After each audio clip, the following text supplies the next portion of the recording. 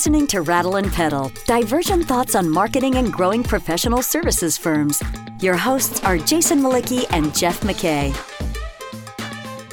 So Jeff, I am excited today because, we're doing a recording, but I actually get to speak with someone who brings real facts to a conversation, not just hyperbole and opinion like you. So you've invited a guest who knows a thing or two about research. And so I'm excited about that. So Jeff, do you want to introduce Mike for our listeners? I'll give him a quick nod and then I'll let him introduce himself. Mike is probably my favorite researcher. I've known him since my days at Anderson. So, that's been decades almost. But what I love about Mike is he's kind of a New Yorker, although he doesn't live in Manhattan. The thing that I love about him is he's just a straight shooter. And no matter the project I work on with him, he gets it done.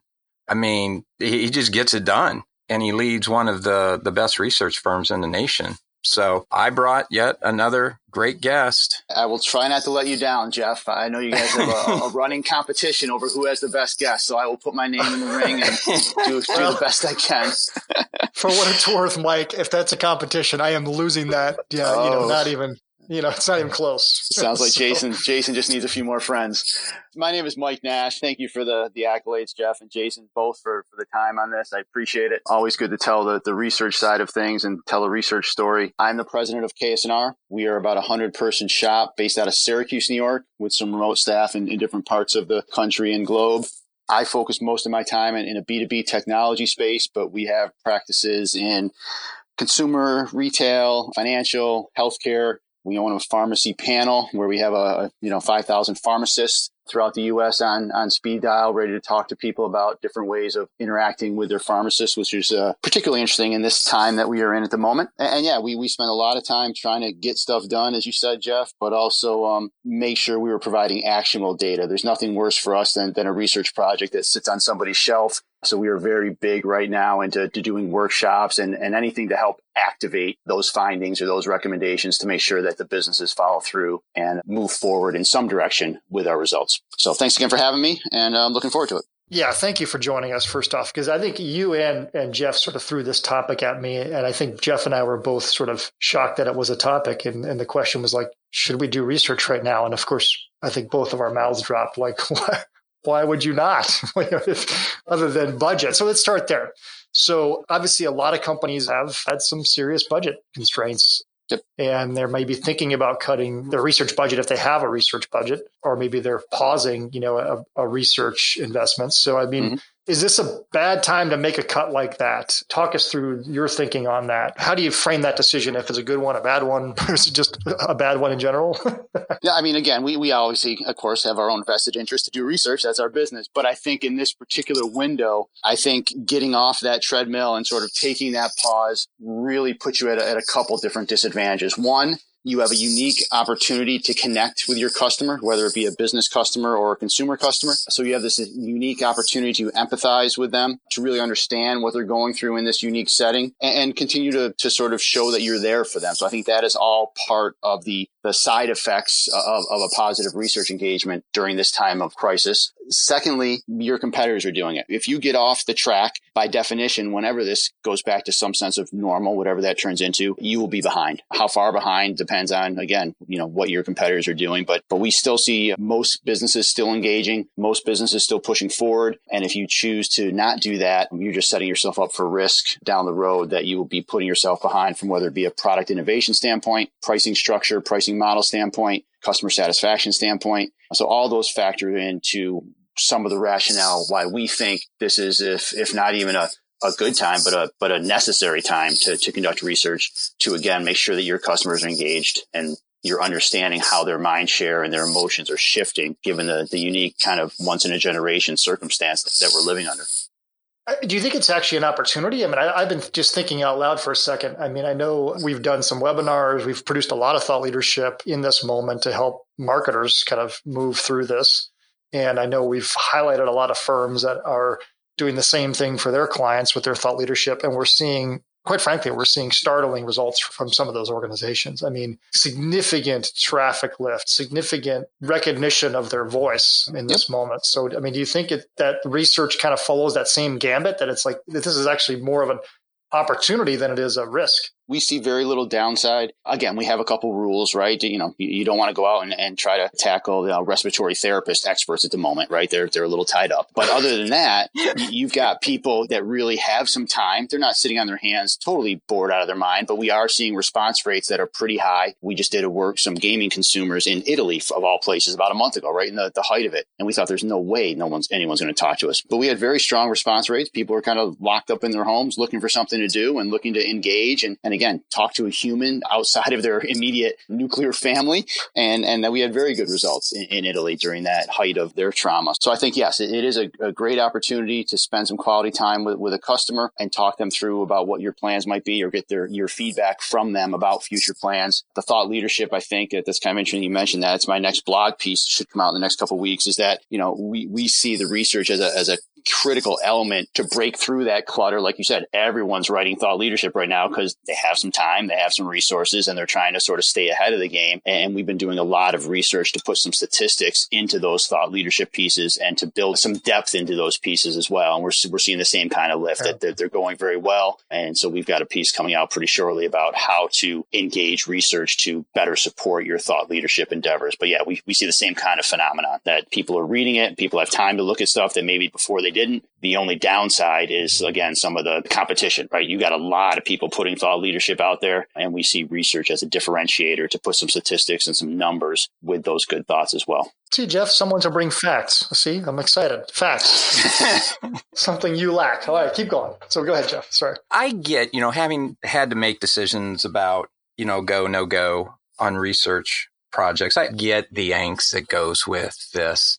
One of the questions that I have, given the state of mind of people right now, how do you make sure that the quality of the feedback that you're getting is accurate? If you're going to go out and do this, so many people are emotional. So many people really have no clarity on future plans or the impact of this. Is there a narrow definition of what types of questions you can ask and get accurate information? Or is there a way to word questions to get more strategic direction type of information right now? Yep. No, those are all good points. And we wrestle with those issues with our clients. I'll take it from a couple different perspectives. On the B2B side, again, where I spend probably more of my time, 90% of my time, it's a little bit less concerning. Many of these businesses are still trying to function at some level, right? So they're not quite as, typical consumers sitting around home with nothing to do. So I think the emotional element is still there. I mean, they still have some new fears that they didn't have 2 months ago. And you have to factor that in and be sensitive to that. But I think on the B2B side, they're still trying to sort of run their businesses in a new way, search for a new model of what's going to be successful. And on the consumer side, it's a little bit more of what you're suggesting there. And what we have there is a couple different options. We're actually doing a project on emotion right now. And we have some baselines from prior times. And we're going to look at those and try to see, okay, is there a shift in the overall emotional tenor, if you will, during this window? So we will ask some self-directed questions to sort of give a self-perception. Do you think this is the same answer you might have gave 3 months ago or 3 months into the future, which is always a little bit of a wild card, but we'll ask that question and be able to do some calibrations against that. And we'll also look at results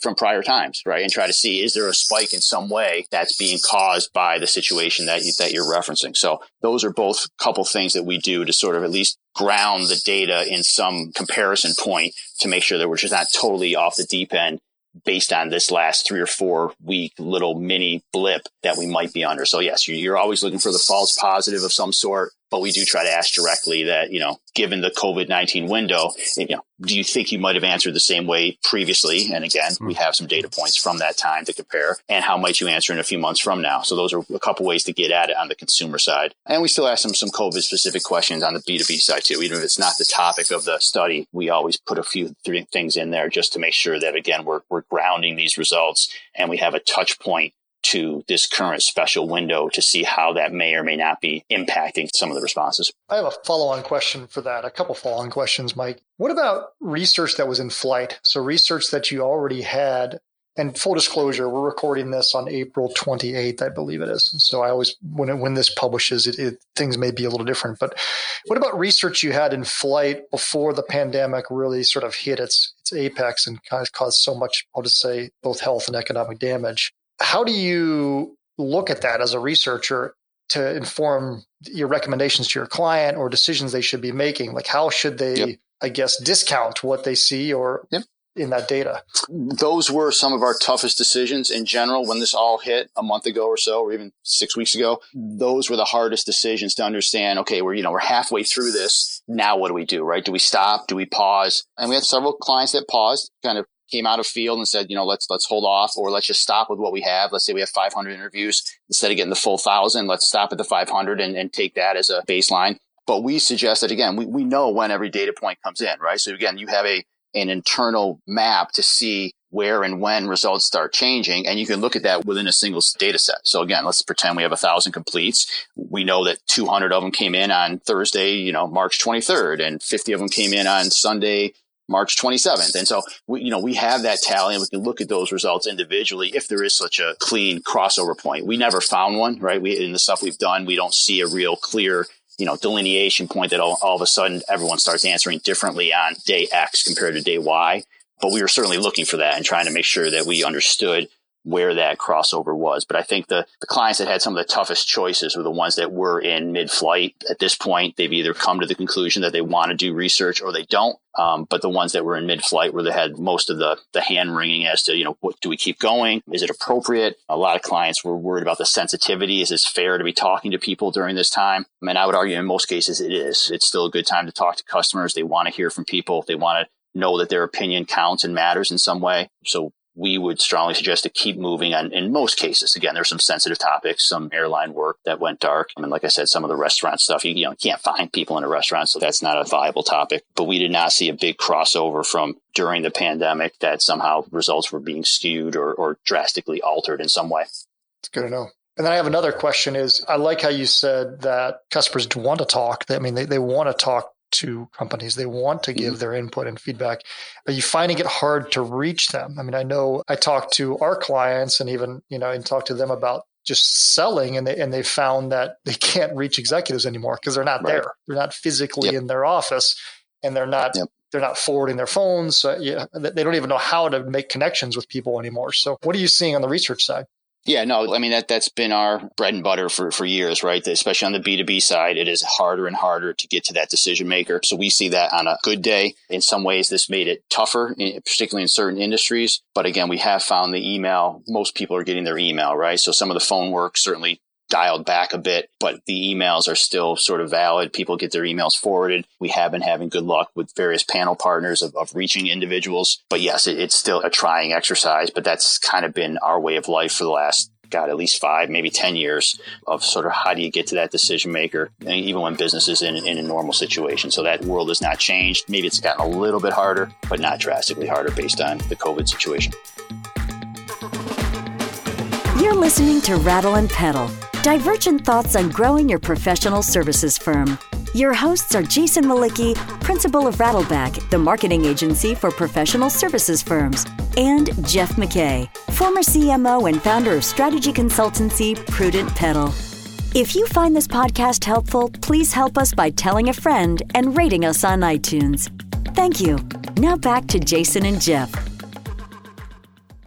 Building on that, you raised a great question or point about reaching people.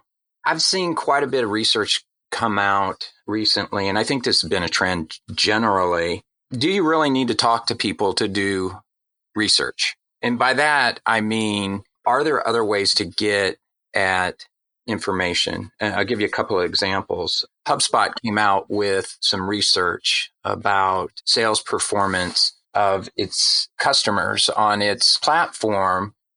Because they have access to all that data, they were able to track new pipeline opportunity and dissected the data that they already had. I think I saw there was something, I don't know if it was Netflix, one of the streaming services, talking about the changing trends of streaming, watching with everybody at home. I mean, in those situations, there's no reaching out to to anybody to really get some interesting insights on the customer base. Can you talk a little bit about what you're seeing on that front, and maybe even throw into that just social listening on social media and those types of ways of doing research? Yeah, so we have a great respect and need and utilization of telemetry data that we think that's a fine input to the research process and to business decision making, particularly in our tech field. We do a lot of work in B2B tech, and we have clients that make great use of their telemetry data, sales data, behavioral, actual data, as opposed to perception data. What we see missing in that is that you see spikes, you see activity, you see page usage, screenshot usage, duration was great, but you don't get rationale. You don't know why they're at certain places. You don't always know. You can decipher or hypothesize, but you don't know why they lead from one to another, why they go from page X to page Y, or why they buy item X with item Y or with item Z. And so the rationale and the motivation for those behaviors is what we bring to the table, both in a mix of qualitative and quantitative measures. We can add in or overlay to that telemetry data more useful information that will really help the business activate and take action. Otherwise, you're just looking at spikes and trends and themes without necessarily understanding the underpinnings of how those themes came about. But yes, telemetry data is taking off, particularly in that tech space, and we're probably going to see it more and more places as phones become more powerful. And we think that's a great tool in the market research industry, but it's not the only, or it's not an exclusive tool. So in a lot of ways, you're basically just saying that it's qualitative may be more important than it used to be, because now all of a sudden you can observe some behavior that you couldn't see before, but now you have no idea why it's happening. So Correct. It's almost like it's just opened up a whole new world of questions for you. It's like, well, good to see that this behavior is occurring. You know, what comes to mind for me is in the early stages of this crisis, I reached out to our SEO lead and I said, well, what are you seeing in SEO data? And she was like, well, Jason, here's the thing. She's like, for the most part, Search Console only updates itself and Google search trends, on sort of a monthly pattern. Yep. Essentially, she said it was broken, that you couldn't even see any data because the data spiked so quickly that Google either A, wasn't sharing the information out to its paid SEO providers like Moz that we use, right, or the data was essentially invisible because it was spiking faster than the systems were reporting it. So it was almost like you had this weird anomaly. So it's really, I don't know, it's fascinating. So it's almost like the qualitative is more valuable today than it was in the absence of that telemetric data. Yeah. Well, it has more power. Let's put it that way. I don't know if it's more or less, but it certainly gives it more power. People that shrugged their shoulders or brushed off, that anecdotal, focus group of 6 people. Now that becomes a little more valuable because that focus group of 6 people or those IDIs with those 3 key business decision makers, once you see that they went through a certain pattern that you care about, you can then sort of step them through that whole, buyer's journey, customer's journey, whatever you want to call it, as to how they came to that conclusion, what motivated them in certain aspects or steps along the way, and again, how they got the job done from point A to point B. And you see it, the spike on the graph from a telemetric standpoint, but now you hear the rationalization and the motivation for how they ended up there. They may not even have ended up there intentionally or wasn't their first choice, right? So you pick up all this stuff that you can see in the telemetry data, but now it backs it with a rationale and a motivation and helps the business make sure that is the place where they want that customer to end up. Because oftentimes we see it just because they end there doesn't mean that's where the business wanted that customer to end. Yeah. Well, I have one last question before we go to wrap, and it just came to me as you were talking, is given the current situation, there's been a lot of criticism of focus groups for years, that a focus groups, the problem with a focus group is that there's usually one voice in the room that overshadows people and pulls people in a direction. And I'm curious, A, is doing virtual focus groups a viable thing, and is that working? And then B, is it maybe actually mitigating some of those problems that you see that occur in team dynamics when you have, 9 people in a room together? Both answers are right? So, I mean, the old fashioned, we have not done I personally have not moderated a traditional focus group about 3 or 4 years. That was mostly due to recruiting, right? The difficulty of getting someone in Midtown Manhattan to show up at 3:30 on a certain day and talk with 5 other CIOs about technology. So we have been going much more virtual even before this pandemic situation. And it's a mix. We do a lot of things one-on-one. So we sort of devolve the whole group think problem right away, or we have tools and ways to sort of work around that and activities and exercises to minimize that. So yes, it has gotten a bad rap over the years in some cases. We still think it's a perfectly fine exercise. Right now, we're not doing any, obviously, and we are doing a lot more virtual groups. either in sort of a video session. We're doing a lot of bulletin boards where, again, it lets people come in at their own leisure. So you leave a board open or a question series for, 3, 4, 12 hours, and it lets the respondent come in as they need to, as opposed to just being there at a certain window. So anything you can do to ease the respondent's burden and get them in the moment of when they want to respond to you is what we're trying to do. And certainly all these qualitative techniques are part of that and aid in that ability to do so. Jason? Yeah. Do you see why I invited Mike on our podcast? Well, he's finally a good guest. Most of the guests you bring are kind of like bottom feeders. I don't know who these guys are. I told you he was good. I try to accept Jeff's invitations cautiously. Let's put it that way. It's like when someone invites you to a party, you're not really sure if you want to go. You got to really tiptoe around to see, do I have any other options other than this? But I was free. And this sounded good. Yeah, that's good. That's good. But I do want to thank you guys. This has been great. I love what you guys are doing. You're getting the word out there. You're telling stories, telling narratives. And I think this is a great use of time. So I appreciate all the work you guys are putting in and getting different perspectives out there. And I think it's been helpful to me just to listen to some of your back archives. And again, I appreciate the window to let me tell a little bit of the market research story. Well, I want to thank you for coming on because it was really, really helpful. And I also think it's a really interesting question that I hadn't really, as we said at the beginning, it hadn't dawned on me that firms would even question the viability of doing research right now, from at least a conceptual framework, let alone budgetary being a different story. But it just shocked me. So why wouldn't you want to talk to your customers? That seems crazy. But we need more buyers like you, right? We need more decision makers like you to sell to, right? But no, it has been a lot of discussion over the last 3 or 4 weeks. I think people are starting to see the value of it. But yeah, there was definitely a lot of discussion as to, is this appropriate? Is it sensitive, insensitive? And am I going to get real positive answers? And I think we can answer all those questions affirmatively that this is a good window. And really, there are no bad times to talk to your customers. It's really a matter of how you present that context and how you empathize with that respondent as to what you're trying to get out of them. Well, thank you, Mike. I appreciate it. Nice to meet you. And thanks for joining us today. Thank you, guys. Keep up the good work and have a great day. Thank you. See you, Mike. Bye. Thank you for listening to Rattle and Pedal, divergent thoughts on marketing and growing professional services firms. Find content related to this episode at rattleandpedal.com. Rattle and Pedal is also available on iTunes and Stitcher.